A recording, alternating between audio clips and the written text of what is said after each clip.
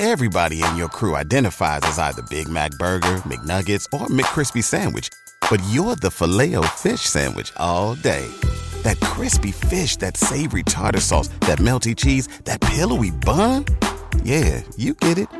Every time. And if you love the Filet-O-Fish, right now you can catch two of the classics you love for just $6. Limited time only. Price and participation may vary. Cannot be combined with any other offer. Single item at regular price. Ba-da-ba-ba-ba. Welcome to the Sift Pop Sift Spoil for the Rental. We are going to talk about all the hanging threads, romances, jokes, Easter eggs, cameos, deaths, resurrections, and post-credit sequences.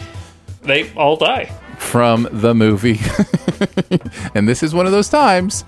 It's true! Yeah. I mean, at least all 5 of the main cast die. There's one person who doesn't die, and who is that person? Nobody knows. Who knows? Not important. Movie doesn't care to tell us anything about them, or why they've done anything, or what the point is, or anything.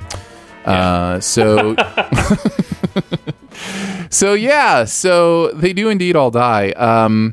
Let's just kind of get into some of the stuff that we wanted to talk spoiler-wise on this, because it really is the spoiler aspect of this is the end of the movie, and it is the thing that kind of ruined the movie for both of us, I think. And I think a good place for me to start is just that the end of this movie, after everything is said and done, and you've experienced these characters trying to figure out what's going on, the movie has laid breadcrumbs that you kind of know are that they're a little bit of a distraction. They're not real, but it's laid these breadcrumbs that their caretaker, played by Toby Huss, is pervert and spying on them. There are cameras in the house. They're trying to figure out where.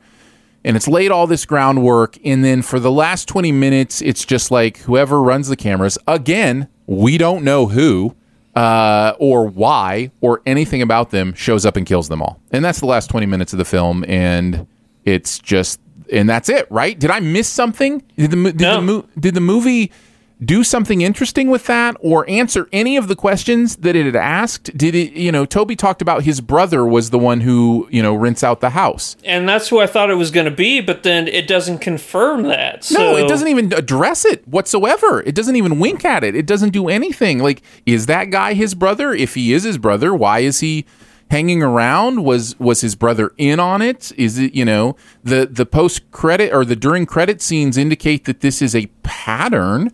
This is like a serial killer who continues to do this to other people. So was that the point all along? The movie has these things about race and why was her thing not accepted, but the white guy's thing was accepted. And then he's like, he asks a question like, how did you end up with these people? Was that all just racism? Or was it something else? I thought it was going to be something else. I thought I thought maybe there was some purpose in killing like white privileged people. Like that was the idea. Was like maybe that really when we thought he was a racist and didn't want her there, it was really that he was trying to save her and didn't want her there because they were just trying to kill white privilege. Because there's underlying tone of white privilege to a lot of the conversation in this movie, but it's never confirmed or winked at or addressed in any way whatsoever, not in just any meaningful way, in any way. So you end up at a loss. Does that make sense? 100%. And there's other things in this movie that just feel like they're just thrown by the wayside. The fact that this whole movie builds up to this affair, right? And for them to just kill every single person, like immediately after the characters find out about the affair, as soon as they find out they die, it makes everything that could have been like meaningless. Like the affair doesn't matter, but for the first hour and 10 minutes, that's all that mattered. And now they have to deal with the psycho killer who doesn't. At first I was like, okay, so he's only going to kill the bad people who, he's only going to kill Dan Stevens and Sheila, because, they were... But the first person he kills is the most innocent person. That's right. Alison Brie. And you're like, oh, okay, so I guess it's just a bad guy, and then 15 minutes later, they're all dead. So let me. The movie is not interested in answering questions, and that can be admirable. There are movies that are open ended that are fine, but this movie, in order for you to feel like there was some purpose in it, needs to answer some of those questions that it doesn't. I want to ask you: do you think this was always the plan, or was he just a peeping Tom who had to kill people because they found out, and that turned him into a murderer later? Because the very last shot of the during credits scene, we see him coming after somebody in one of the cameras that he's set up. So I think the movie is trying to indicate that he's going to do this again, or is doing this consistently. Yeah. Is this an origin story, or is this just one of many times he's, spied on and then murdered people? He had the creepy murder mask, so I think that he's just a murderer. Right. I mean, yes. That makes sense. But then I don't understand. I don't know. It's just I don't. No, you not understanding is fine because it doesn't make sense. It's one of those movies where the harder you try to make it make sense, the less sense in your mind it makes. It's a paradox.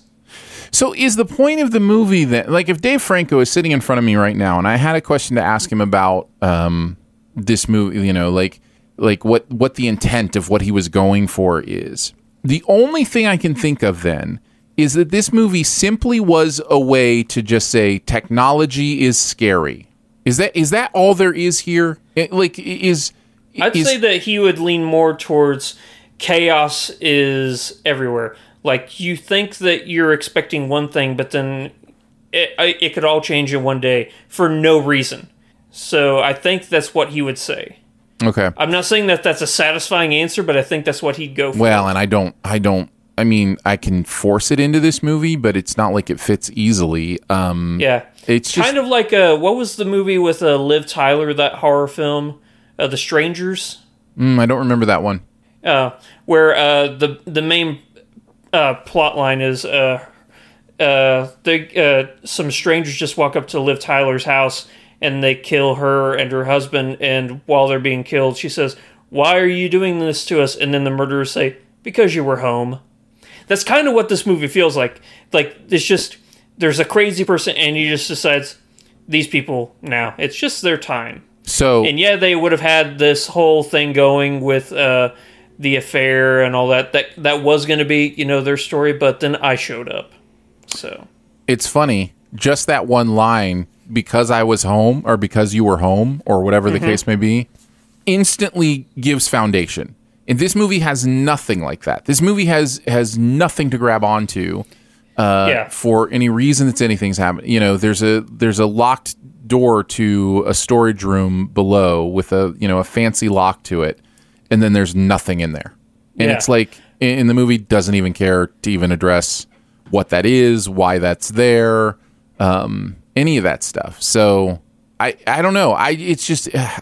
I've rarely seen a movie so uninterested in saying something and meaning something. Yeah. Like this movie is just completely uninterested. It's I don't know.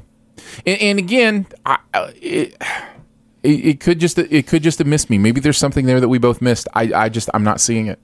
I honestly don't think there is. I think that what you see at face value is what you get. I don't think that there's any metaphor.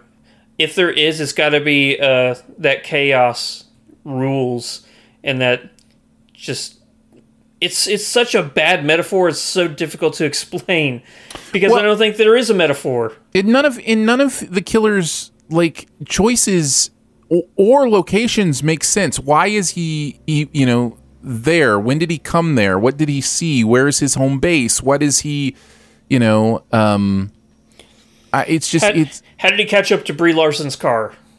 Yeah, all that's there's just I don't know. And then the movie has the gall to tease us with the reveal of who this person is and never shows us. It's just completely uninterested in any kind of real revelation that has any kind of foundation or meaning. And so, yeah. I don't really have anything else to say. Andrew, do you? No. Okay. Such a shame.